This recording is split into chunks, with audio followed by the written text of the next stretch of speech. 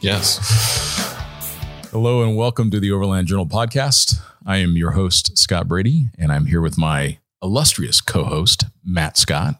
Hello, I'm here. And you have had birthdays, and you have had travels, and you have had rear engine car adventures. Yeah. Tell me about this little drive you did on some great roads in California. Well, I also got engaged, which was cool. That is really cool. So congratulations. That was really fun. Yeah, I engaged Laura. We've been together for a period of time that required engagement.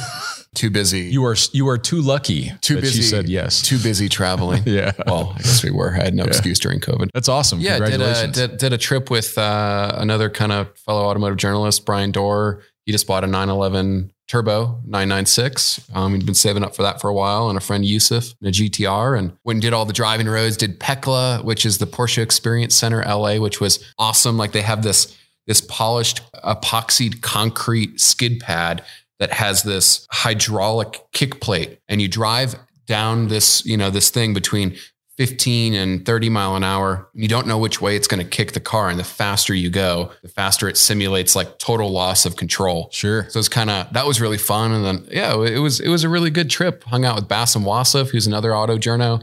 He took us on the Angeles Crest. He's a great guy. That dude can drive. I mean, 911 Carrera S, like fast car. And he was in like an Acura. Like I don't know anything about Acuras. Sorry to Acura enthusiasts, but he was in an Acura. Yeah. 4-door. Yeah. Smoked me.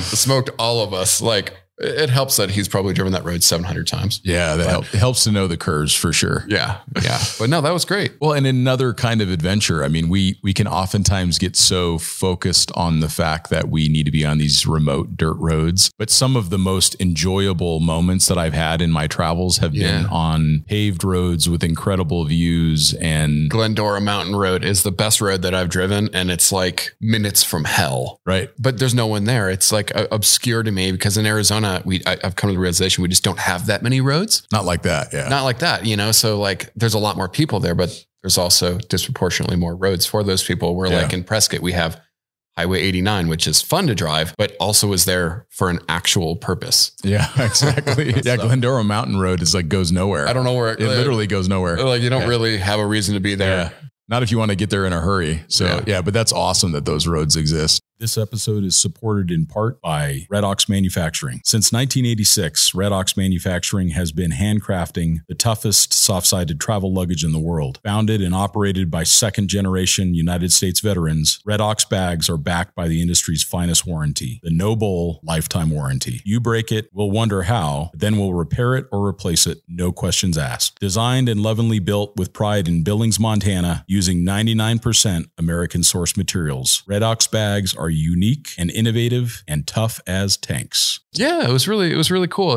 It's been interesting not being able to travel in the same capacity. I mean, for me, overlanding is more about international travel than it is domestic stuff. I mean, that's just my personal thing. I like the culture and stuff. So I've kind of taken this time, all that money that isn't going into experiences and stuff. I've just been kind of playing around with cars and working like 80 hours a week. Yep. So it was nice to actually kind of like shut off and get away for a little bit. Totally. And with just great people and there's good restaurants and it's another form of travel adventure is certain. And if you think about some of those rallies that go from London to Singapore, and a lot of times they're driving these vintage sports cars. Peking to Paris would be so cool.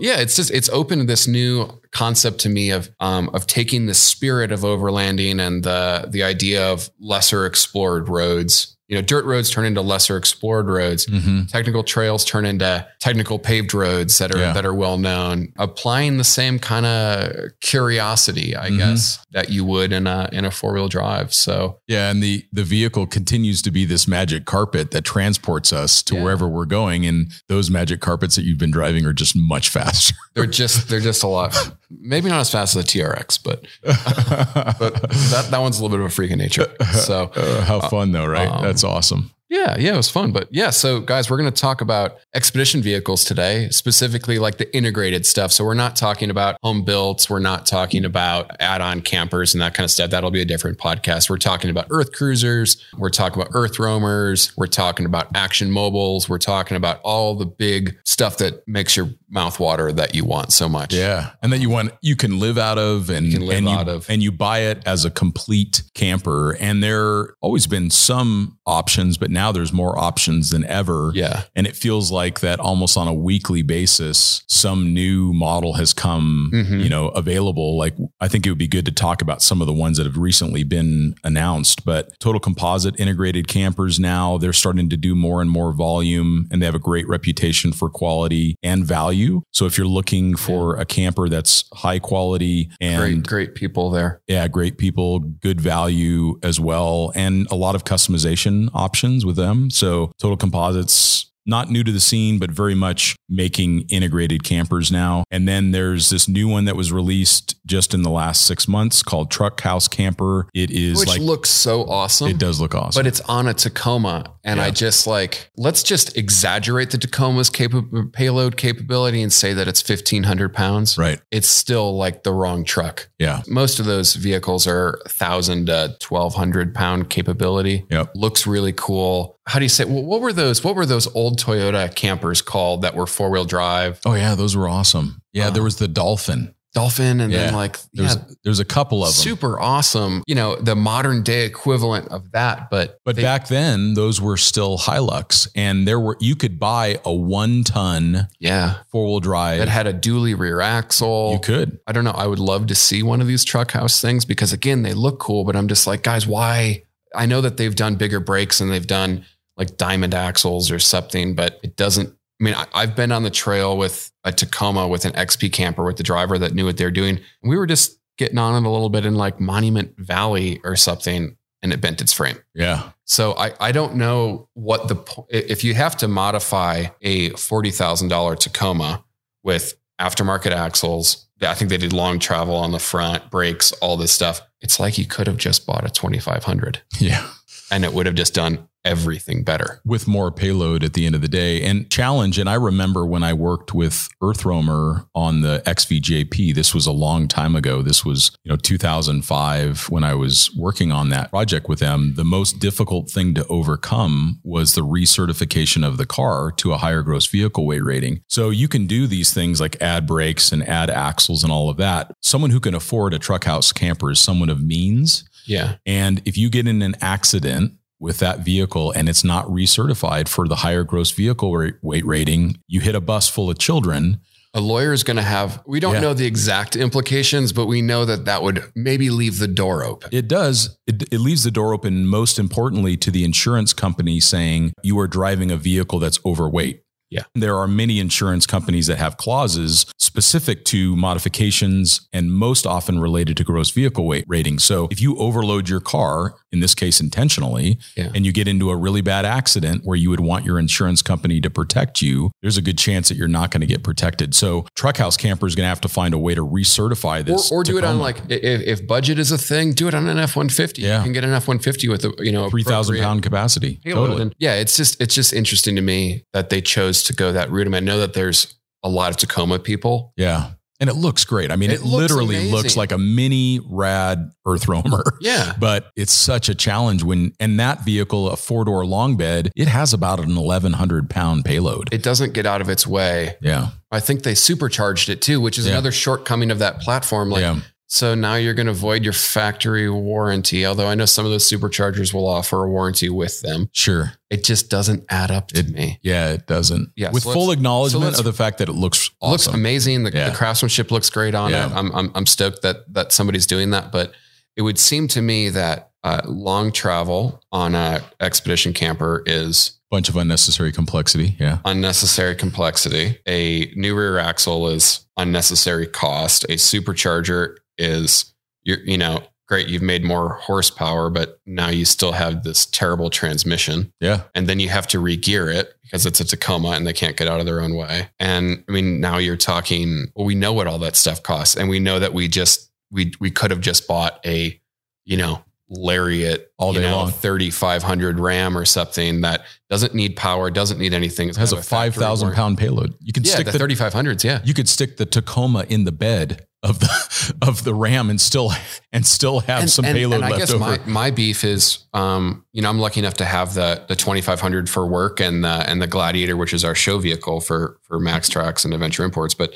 the Ram is 6 inches longer in length than my Gladiator. Yeah. And that has a 5-foot bed. So when you take a 6-foot bed Tacoma, I'm just curious. I bet you it's pretty close. I don't know. It's just, I would love to hear the argument why Tacoma. Yeah. And I suspect it's because of this legendary reliability. But when you modify something so heavily, you're going to affect that legendary I always advise reliability. people with Toyotas, like if they're going to Baja or they're driving around the world or whatever, I'm like, the things that are going to break are the non-Toyota parts that you've installed. That's right. All day long. Like they're solid vehicles, but just acknowledge so that is every other American pickup truck. They are now. They're all good. They're all really good now. They've all kind of figured it out. So so that's one, this truck house camper. And then there's this new Bond Camper Works that has a very Earth Roamer looking camper conversion on the back. We don't know much about that. It's just been released. And when we get some more information, rear doors on theirs, and I'm just pulling their website up. The last time I saw one of their campers, it was like the rear doors opened up. Oh, and I thought that was so cool because you could put a dirt bike or whatever in there. Make it a little mini toy hauler. Yeah, and the quality and the craftsmanship looks pretty interesting on these things. They're saying that they've had builds that were 100 and they've had builds in up to $500,000 or something. So I think it's really like a custom option. And I think that those things are pretty interesting. But then you're still building if you're somebody that wants specifically what they want. That can definitely be an option for sure. So most of what we're going to talk about today is based on an article that we did in the spring 2020 issue of Overland Journal, where we compared all of the currently available expedition campers at the time, or at least ones of significant volume. And we're going to talk about most of those. We're not going to talk about a couple of them, but, and then we're going to supplant a little bit of the Earth Cruiser EXP with their new Terra Nova. And we'll talk about why that's important. But I think it'd be great to talk about the Earth Roamer first, because they deserve to be talked about first, only because they were pretty much the first. And we're both super familiar with one. I mean, you spent a lot of time with those. I did. I have an older one. Yeah. They're like little yachts. We call it land yachting. I don't know how to explain this thing. I mean, I love mine. It does everything that I want. I'm not looking for, it has quite a bit of off-road capability, but honestly, on all of these trucks, the size and the weight precludes them from a lot of technical trails. Yeah. Could you make it?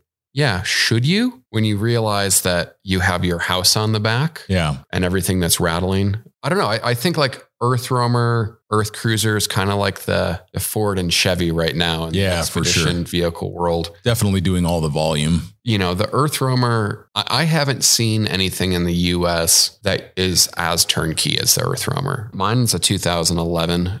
There's 10 years of small innovations that have happened since then. And even mine's just like ready to go. Yeah. Aside from that small little hiccup that I had with the motor blowing up immediately after I bought it.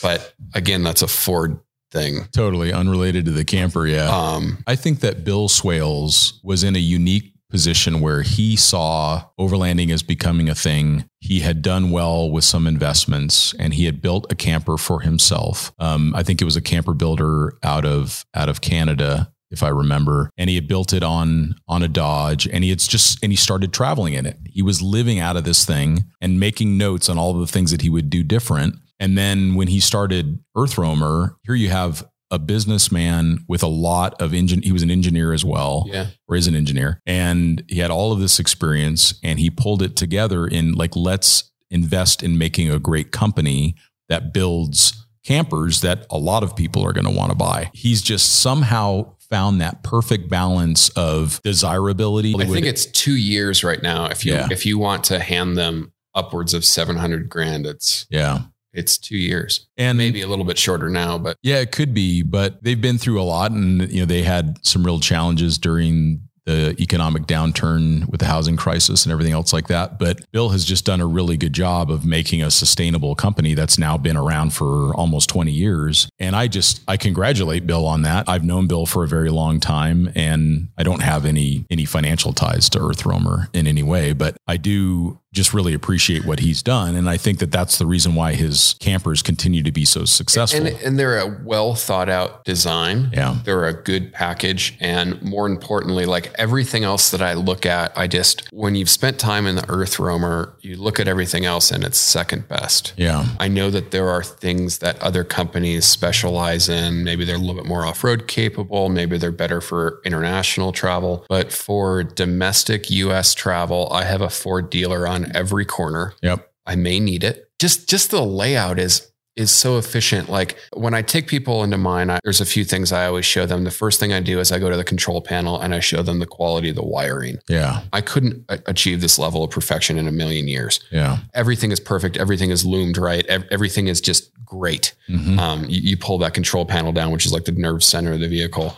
For as far as use of space, you start to realize like, oh, well, you have this big cabinet that's like has the cedar lined hanging drawer. The cabinet folds out, the door. Yeah. It's a door. The door comes out and then the door to the bathroom comes out and you actually double the space of your bathroom and all of your towels and all of your toiletries and everything are in that closet. All of a sudden doesn't feel cramped. And then they have like heated air being pumped into the bathroom with its own dedicated fan. So while it is a wet bath, the difference between a wet bath and a dry bath is one is a combination shower and one is a separate shower and toilet, but it dries within like 10 or 15 minutes. So it's just great use of space. You have like this whole cabinet and this thing of actual clothing drawers. There's something to be said for decades of being in business. You learn a lot. And when you have a vehicle where they haven't had to compromise a lot because people have been willing to pay for it, they've just really continued to evolve and make it a really high quality unit. And I remember when I drove down to the Darien Gap, I was driving an Earth Roamer Jeep that I had purchased. Of course, that was a very different kind of vehicle, and that vehicle was not as successful as their big LT. In fact, I think they only made about 13 of those. It was perfect for my needs, but I was a very small customer set, like that wanted a really small vehicle, a highly capable camper. We had with us an Earth Roamer LT. So we had, that vehicle went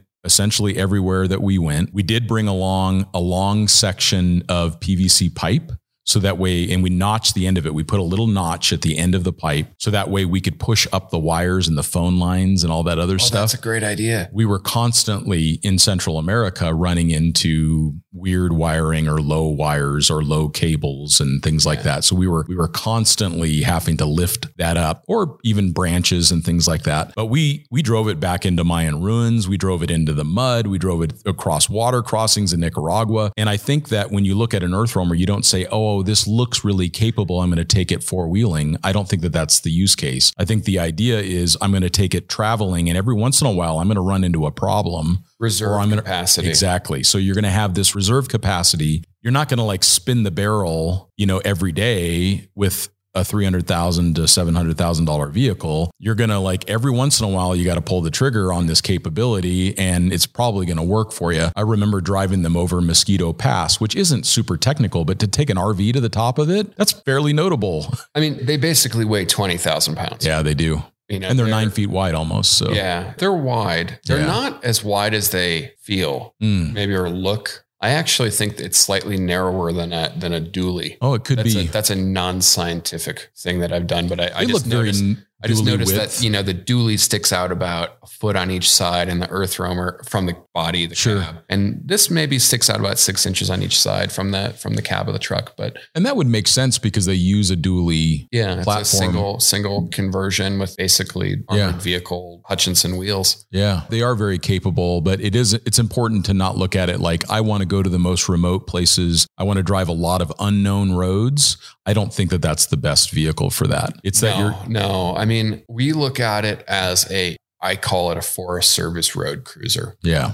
It has a lot of reserve capacity with, like, 41s are great when you put them in the concept of a full-size truck or a Jeep. That's a lot of tire. On something that's that heavy, it's not a lot of tire. Yeah. In fact, I would argue that while those tires are great, they're equally bad. I think that's the only thing you really hear about with Earth Roamers is that tire's only speed rated by Continental to 67 mile an hour. That's right. So you do hear on the, there's a website, earthroamerforum.com. It's not super popular, but there's not that many of them. Yeah. You do hear blowouts and stuff, and there are always guys doing 80, 85 in Texas. They are not designed for that. Melt those tires. They're not. I've changed one of those tires in Baja. I'm sorry. Yeah. But it was hope and pray. That is our strategy to the Earth Roamer tire. Hope and pray that you don't have to. We were down in like Agua Verde. We were super remote. There's this climb out of this beautiful, like tranquil little cove, and it's narrow, and the tire just kissed like one of the rocks sticking out from. It's really shaly, if I remember. Exactly. And it punctured the side. The driver didn't know it right away, and fortunately we got into a little bit of a flat area, but it took Cam Brenzinger from Nemo, who can do like 1,000 pull-ups, and me, who can do, well, not 1,000 pull-ups, but we're both pretty big guys. I can do one if I jump.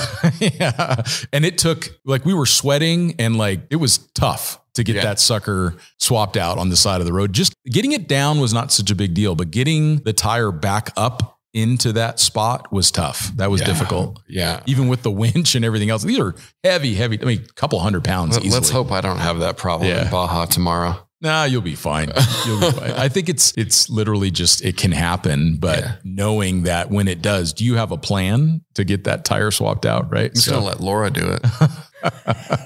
No, she is a lot more fit than you are. So maybe she is the one. The thing with ours is, I actually think ours was the first LTS. So the first stretch one. Oh, nice. And it was prior to them doing the swing away cases. So we either have to remove our rear box, which is made of aluminum and is doable, or my plan is to get the tire off, stand on the box, get the tire off, and just like throw it.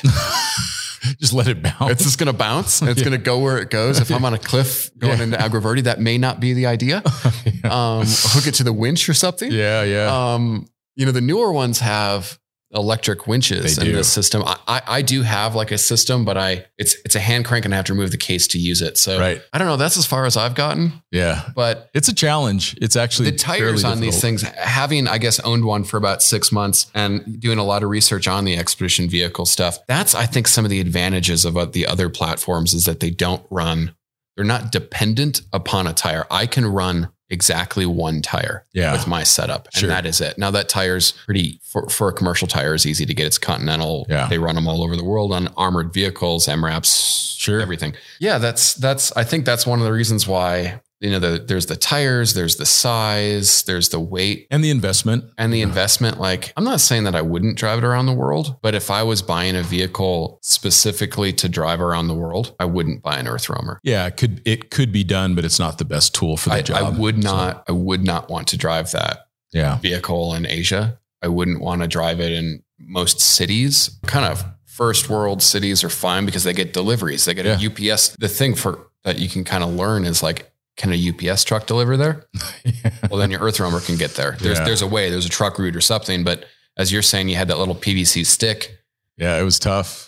Whereas the Earth Cruiser, you just park in a parking spot. Yeah. I think. Yeah, we should start talking about the Earth Cruiser because I think that is the international option. Although even that, things are changing. So they had dialed in this camper to be perfect to go around the world based upon the Isuzu, Mitsubishi platforms. This one's a Mitsubishi FG that I drove in Australia. 4-wheel drive, factory diesel, no particulate filter, no exhaust trap, nothing. Yeah. It was just a bone stock diesel, the same one that you would find in Africa. So these cab over Mitsubishi FGs, they were the solution to drive around the world because they were used around the world. It was people actually use them. That's right. Exactly. So, and since it was cab over, it was actually shorter than the Dodge 2500. So it was this very compact package with a big camper on the back, the roof lowered so it would fit in a container. So it would fit in a 20-foot container. And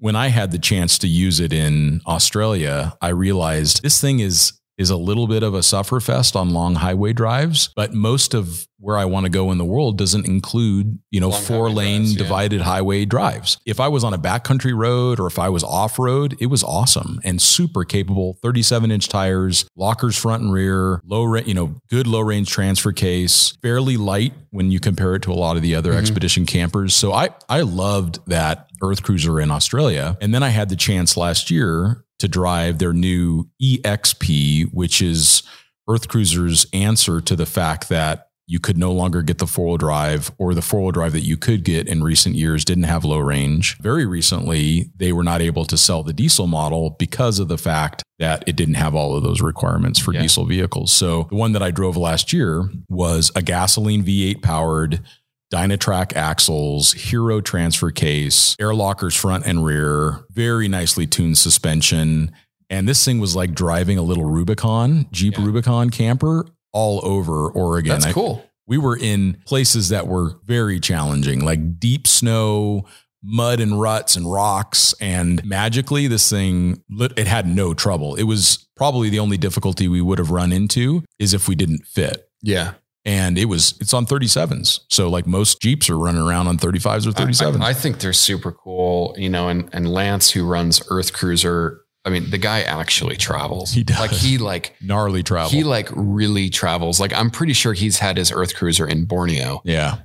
Where you kind of talk about Bill Swales as the engineer, Lance is the traveler. He is. And I think that that's where you see the Earth Cruiser is first and foremost a travel vehicle. It's not a luxury vehicle. I mean, like, I have a wine rack in my Earth Roamer. Like, that's cool. But like Earth Roamer people like that. I mean, they do. Yeah. I don't know. And there's nothing wrong with that. I mean, I think that's the key is it's so easy to like virtue shame someone, which has become this thing now where everybody has to be like, my way is the only way. And everybody has to be like so hardcore, right? Which is so silly. And I catch myself in that too, where I'm like, that's not overlanding. And I'm like, yeah, okay, I need to just let it go. I need to turn it down a little bit. There's different vehicles for different people. Yeah. The Earth Cruisers are just so cool. And the fact that you can stick it in a container. I don't think I could drive a delivery van. I like the heated and cooled seats. Yeah. Because why not? Yeah. I mean, it doesn't take away from anything, but for your purposes, you're like, I'm going to go to Baja for a week. Yeah. Or I'm going to drive to Colorado or I'm going to go up to Alaska. And for that, the Earth Roamer is perfect. But if you do want to cross Borneo, you might want to take a different car. Yeah, right? that car's just going to sink in the mud. Instantly. Instantly. I mean, you can get quite a bit of contact patch out of those 41s, but it's a heavy truck. It's heavy. I mean, you're talking the gross vehicle weight of at least my Earth Roamer is 19,500 pounds. Sure. I have never measured it. I probably should. But I know that they're under that, but that's heavy. That's a really lot of weight. And the Earth Cruiser is right at about 10,000 pounds. So about half of that weight. I think it has around a 12,000 pound gross vehicle weight rating. The Earth Cruiser is much lighter and it feels much lighter. And it is the size of the delivery vans in all remote places of the world. It's the same size of the delivery trucks that are bringing the Fantas. Yeah. It's the same vehicle. And because of that, they're really easy to take around the world. So I guess kind of like moving on, we've talked about the two pinnacle ones. I think it would be interesting to talk about some budget options. And I'm going to throw this one in there. Winnebago Revel. Yeah. Really similar size to the Earth Cruiser. I have a buddy that has an Earth Cruiser on order, Cullen, and I think he ordered his a few months ago and he won't get it until February. Now the entire 4-wheel drive industry is melting down because of all these port delays. I have 4 containers of MaxTrax just like out in the oceans floating. I'll wave to them as I sail towards Atu. Don't make me think about it anymore. You're seeing a lot of delays just across the industry. King Shocks are 2022. Yeah. You can't get 35 or 37 inch tires right now.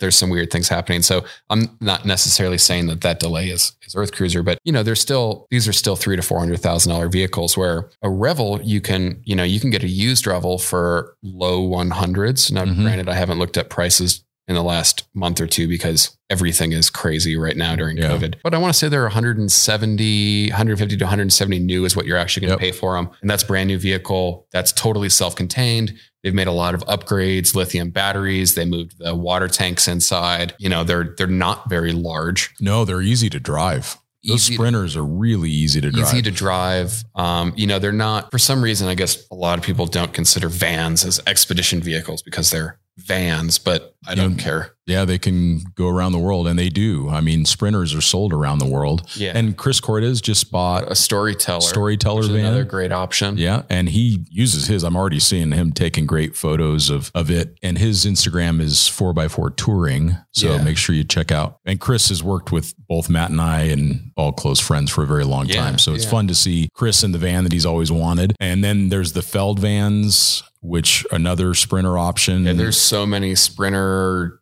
transit based vans these days. Those are great options. And, this is something that we had kind of talked about is the residual value of these. And we want to be careful. This isn't financial advice. The market can change. The world can change. These are luxury toys and in an essence, right? I will likely not lose money on my Earth Roamer because there's such a demand for them. The Earth Cruisers are essentially the same way. Yep. It takes such a long time to get one that you have people that are willing to pay, real money for them. But let's maybe talk about like the Revel. They seem to be holding their value quite well. For sure. I know that again, the RV world is very strange right now. Sometimes if you recognize like, I want this vehicle for a short period of time. If this is something you're going to keep, residual values don't necessarily matter. But if you're like, I want to drive to Alaska, I want to drive to Panama, I want to drive, I have a purpose. I think that these vans are very attractive. People don't mind them with miles on them. Think of the time that you can spend acquiring income rather than building a vehicle. Sure. If you were to build a Ram with a 4-wheel camper, you're talking realistically, because you're not getting any discount on trucks right now. You're talking 60 to 80 for a truck. You're talking, vehicle conversion, suspension, flatbed, 30, 50 for the camper with a year wait list. Like there's a lot of time, energy, manpower and stuff that go into building an expedition vehicle like that, where now you can kind of just get a turnkey it. And if you're just going to do US, Canada, Mexico, you can finance these things,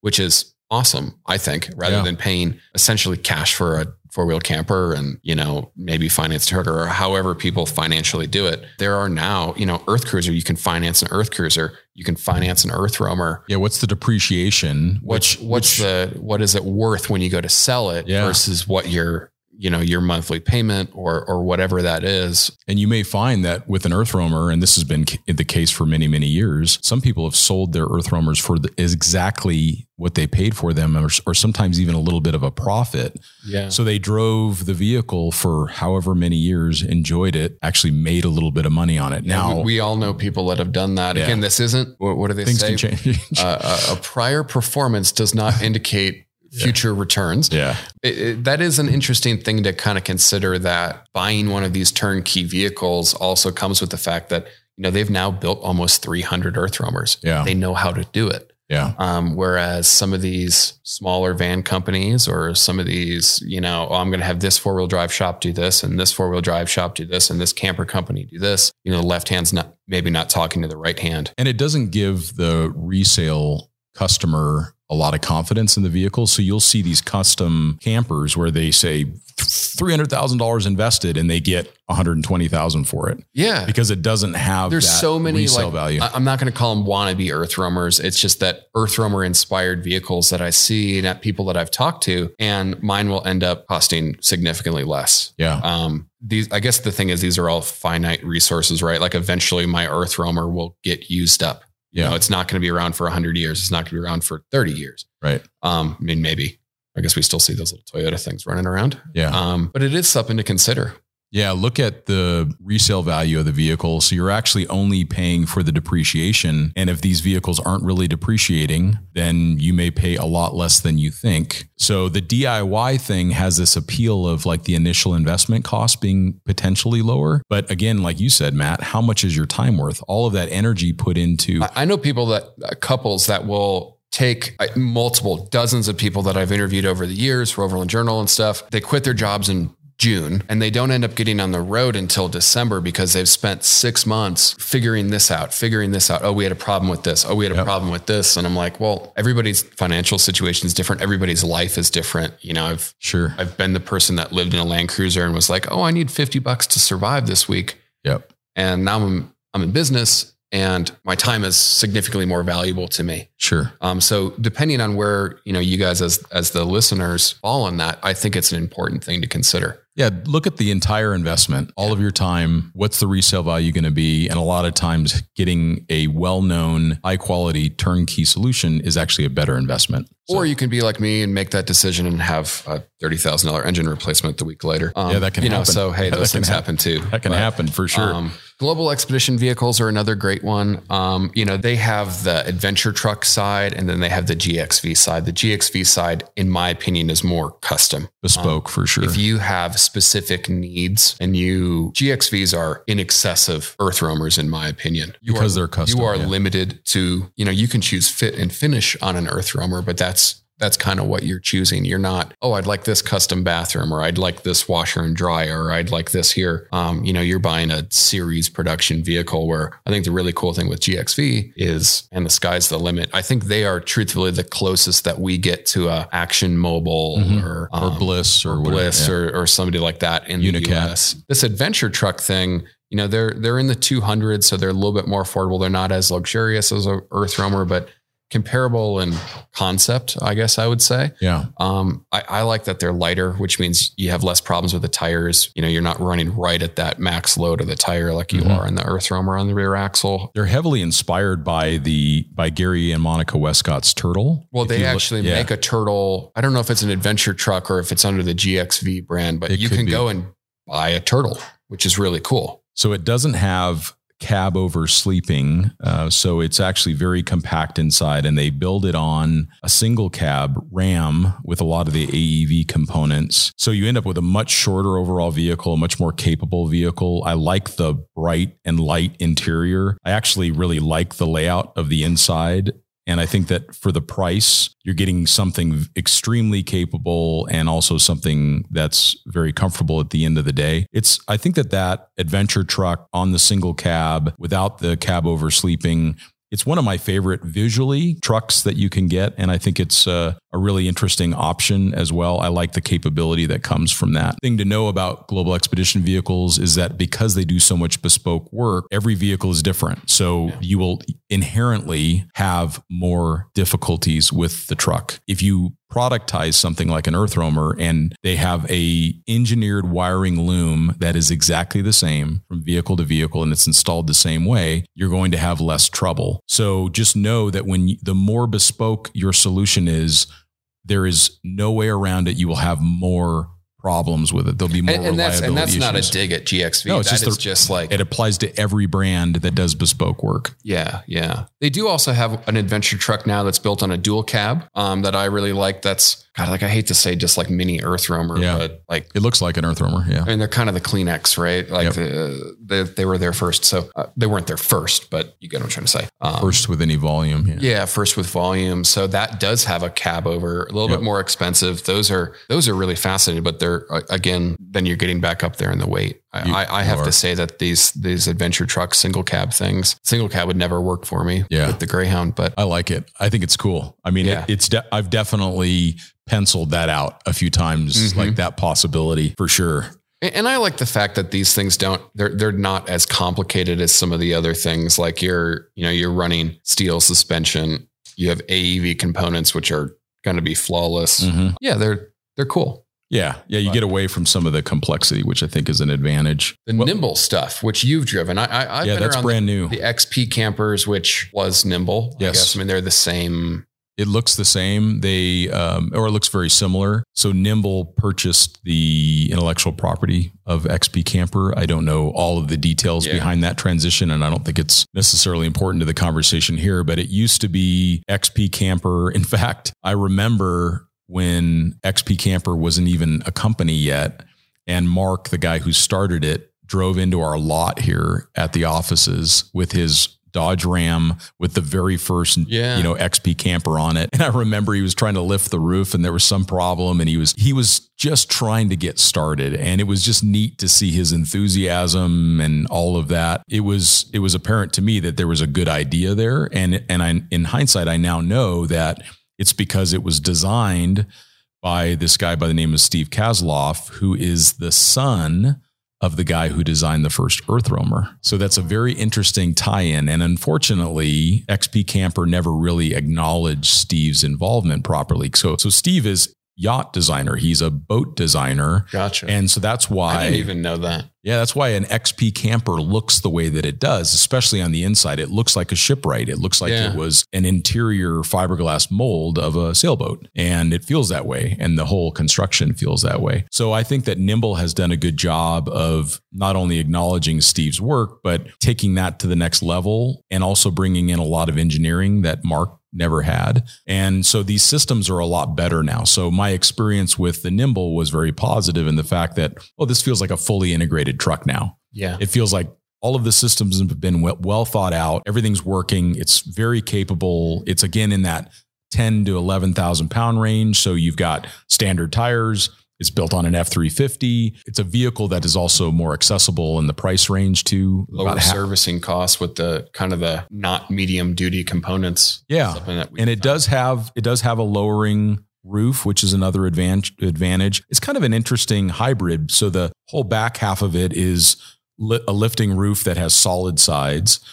And then right over the bed, they have soft sides. So it would be interesting if they could ever find a way to do like the Alaska camper where they have these hard panels that flip down.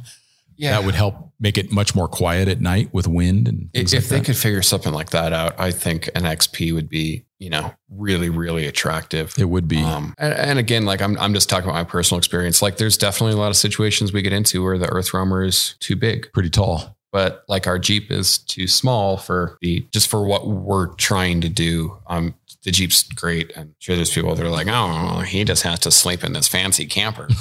But like, but you want to spend long periods of time working from the road. You want to be on your way to Alaska and working and living. Hard. It's hard to get 6 foot plus people and an 80-pound Greyhound that's like the size of another 6 foot human when he's like stretched out. Sure. Into a 5 foot bed. It's tough. Like, especially for long periods of time. I mean, my dog runs my life. Regular listeners will know that. Like, that Earth Roamer is Dak's car. We kept running into problems in Mexico and other places that we travel just with street dogs. Yeah, sure. And we weren't going because it was like, oh, well, Dak's going to get in a fight or this dog's going to get in a fight with him. And Greyhounds, like, they don't have an undercoat. Yeah. Too much information, but they don't do well in a dog fight. They don't do well in dog fights. So I think that the Nimbles are really, really cool. Yeah. I'm looking forward to eventually getting in one of those and taking one camping. It was very comfortable. It has a full, wet head. And how they make that work is pretty clever. It's got a fairly bright, open interior. It feels capable off-road. It kept surprising me. Yeah. When we did the trip, we kept intentionally putting it into harder and harder situations. And I was just waiting for the rear bumper to scrape and it never happened. And with lockers front and rear, it ended up being very, very capable. And what chassis? Because I believe with Nimble, you can choose your own. You can chassis. They're building them on the 7.3 Ford Super Duties, I believe, right now. That's their current recommended platform is the quad cab 7.3 liter gas Ford F-350 with the factory rear locker. Their logic behind the 7.3 gas, which has a lot of merit, is that we are still in this weird transition with ultra low sulfur diesel. Yes. And the goal of John and the team at Nimble is to build a global travel vehicle. Your best option right now is actually a gas engine. 100%. And that 7.3, it's normally aspirated and it's designed for fleet service. So, and it's a brand new motor, right? Yeah, I think it's pretty good. I think it's a winner. I mean, I will say I have a 6.7. I had to replace a 6.7 with 19,000 miles on it at spun a bearing. There's a lot of systems on that vehicle that can fail. Yeah. When I was with the new motor and that, I had to go through a lot of, new EGR valve, new this sensor, new that, new intercooler, this, and you're upgrading all these components. I mean, now that everything I did had a CARB EO number, kind of become a stickler with air quality. It might not be popular, but I love breathing clean air.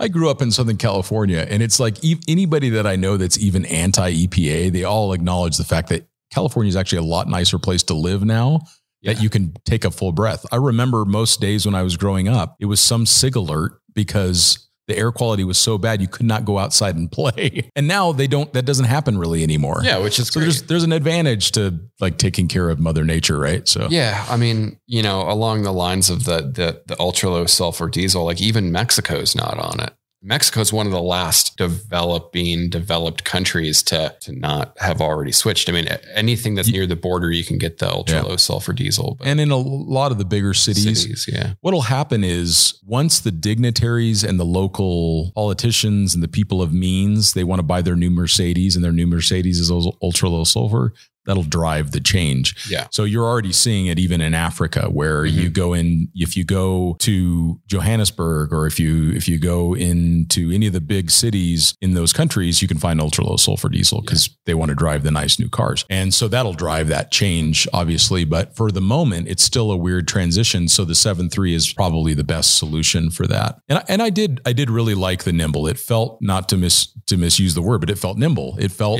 more, if it is narrower. Well, you're saying like you were cruising on it in like the Black Rock Desert. Oh yeah. We hit 100 miles an hour on that thing. So, which, it's what they do land speed testing. Yeah. I recently found out from my friend's son, who used to own my Earth Roamer, that my Earth Roamer has been airborne at about 70 on that playa. Thanks, Kevin. Yeah. Well, now you know it can fly. Now I know it can fly. Pigs can fly. Yeah. So the nimble was great. Challenge is obviously getting more people aware of it and getting more on the road and continuing to refine the product in the ways that they have. I think that it's a great option for people, and it's also much more affordable than a lot of the other ones out there. But how cool is it versus where the industry was 10, 15 years ago to see these companies thriving, to see these companies innovating.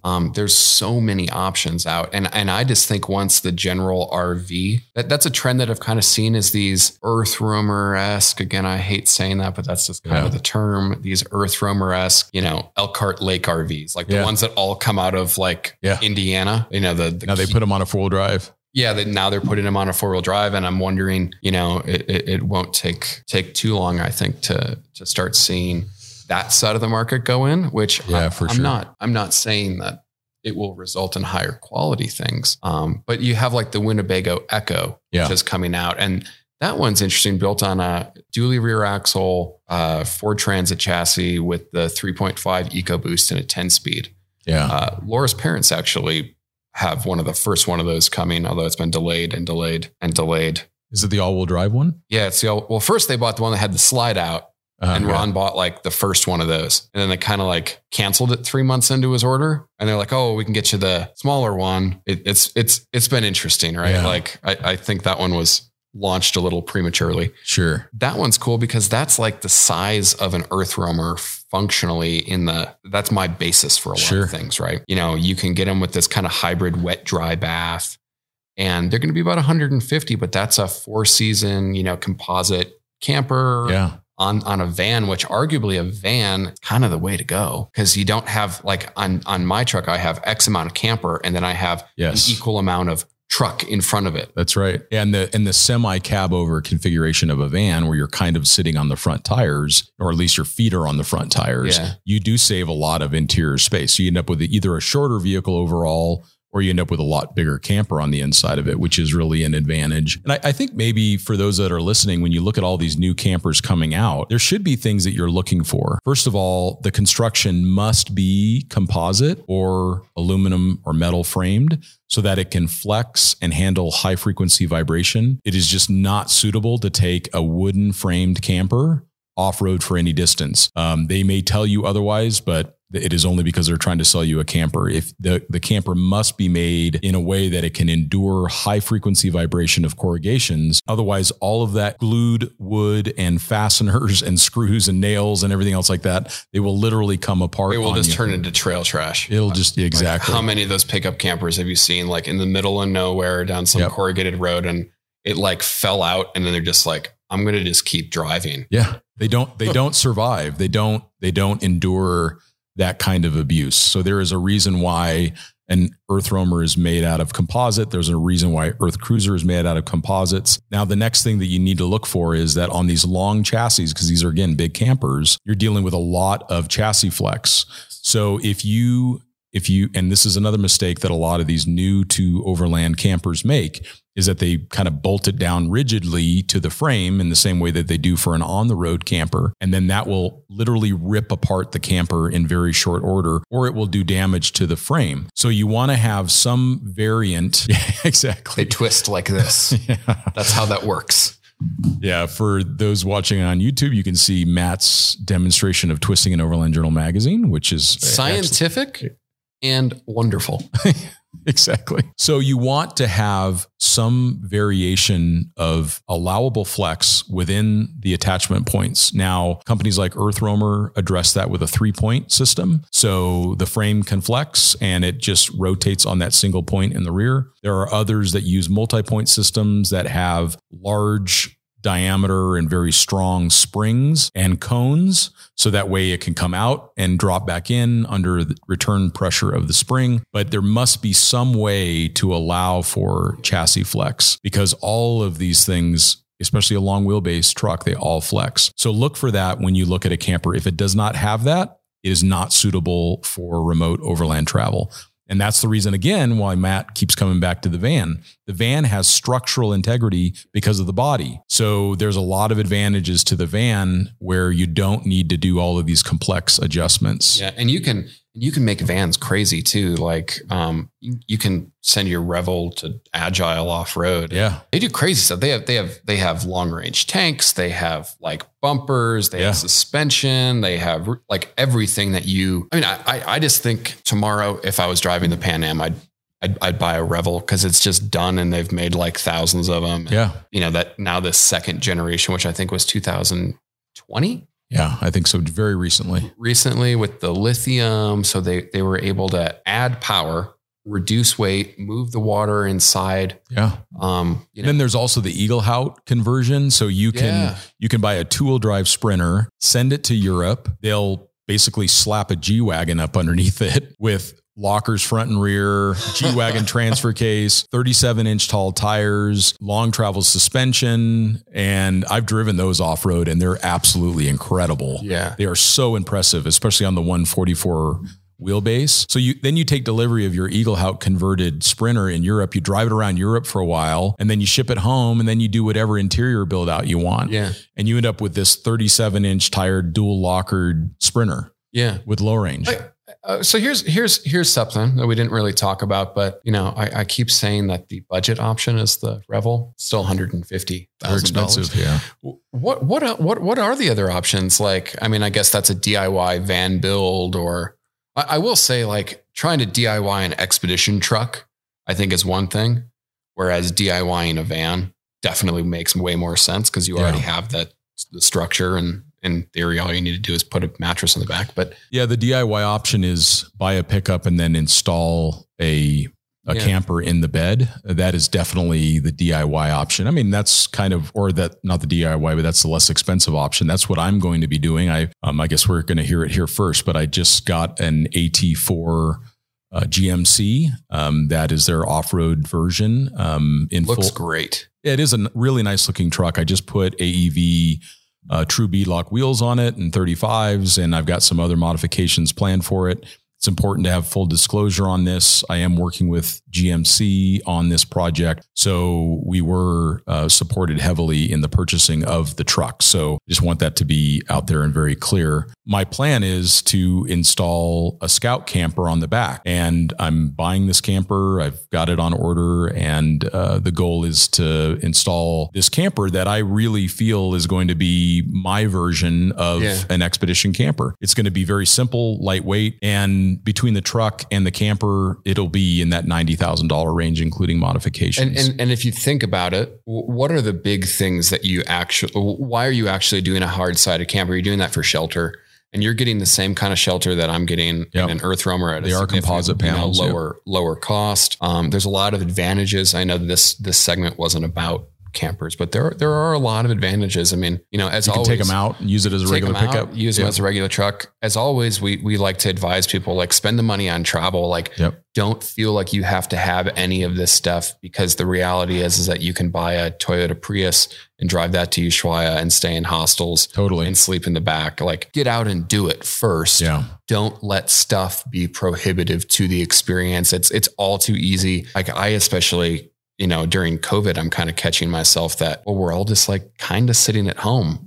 Like, is it right to go travel? Is it not right to go travel? I mean, like, it's a crapshoot on who you ask. So I'm not going to get into that, but removing yourself from the stuff, and and focusing on the travel is just what this is all about. And I think that that's the inspiration for me. I've spent so many years sleeping in the back of a Land Cruiser, and I love that. And it's something that I want to continue to do in my life. The idea of me being able to build a truck and a camper that I can work out of, that I can have the view of the Grand Canyon while I'm connected to my Starlink and doing business during the day and working hard, but then be able to, instead of doing the same hike every day that I do in Prescott, I'm doing a new hike every day. And I'm experiencing new places and I'm seeing new things, and I'm able to work remotely. And that is, I know, a motivation for a lot of people who buy campers. They're justifying it as like, this is going to be my home and this is where I'm going to work and I'm going to make a living. And now I'm connected. And, the Starlink thing is still being sorted out, but we just heard a few weeks ago that they plan to have it mobile by the end of the year, which is that's going to change things. I just tested it and I got 170 megabits per second download. I mean, that's, you can do real work all day long. That's faster than our internet here. I know, it's great. It's super fast. So you can do video conferencing. You can, if we do a YouTube video production, I can upload it from someplace remote. These are really significant changes that we're seeing happen, and people are like the idea of living remotely and traveling and living out of their vehicle. And it's more doable post-COVID. We now live in this world where companies essentially had to develop the infrastructure for working remote. Otherwise, you couldn't work. So, there's always been a stigma against working remotely, but for certain jobs, why not these days? Yeah. If you're a knowledge worker or a creative person like Matt and I are, we can work from most places. Yeah. And we certainly need to spend time with our team, and that's all going to be built into my strategy. But being able to work from this scout camper from Alaska or from the Grand Canyon, that sounds really appealing. Yeah. We'll see how that all turns out. And we'll have a future podcast on sliding campers as well. We'll also talk more about my project vehicle in a future episode as well. We do need to quickly talk about the Terra Nova, which is Earth Cruiser's new offering. Oh yeah. The Terra Nova is awesome. Yeah. And that's just been released. And I know that they've got many of them on pre-order and they've been very successful. That was a successful launch for them. So it is a pop top Earth Cruiser on a 1 ton, a 1 ton Ford or Dodge. You can pick your platform. It looks great. It looks really good. It's very lightweight. It has all of that simplicity that you would expect from Earth Cruiser with a high degree of performance and build quality. So this is a composite base, and then it has a pop top roof with soft sides, which makes it, a solid 3-season solution, 4-season with some care. These are really, really cool new campers. It's a new one on the market. Matt and I have not had a chance to test it yet, but we do know Earth Cruiser well, and we know the quality of their products, and I suspect it's going to be a real winner.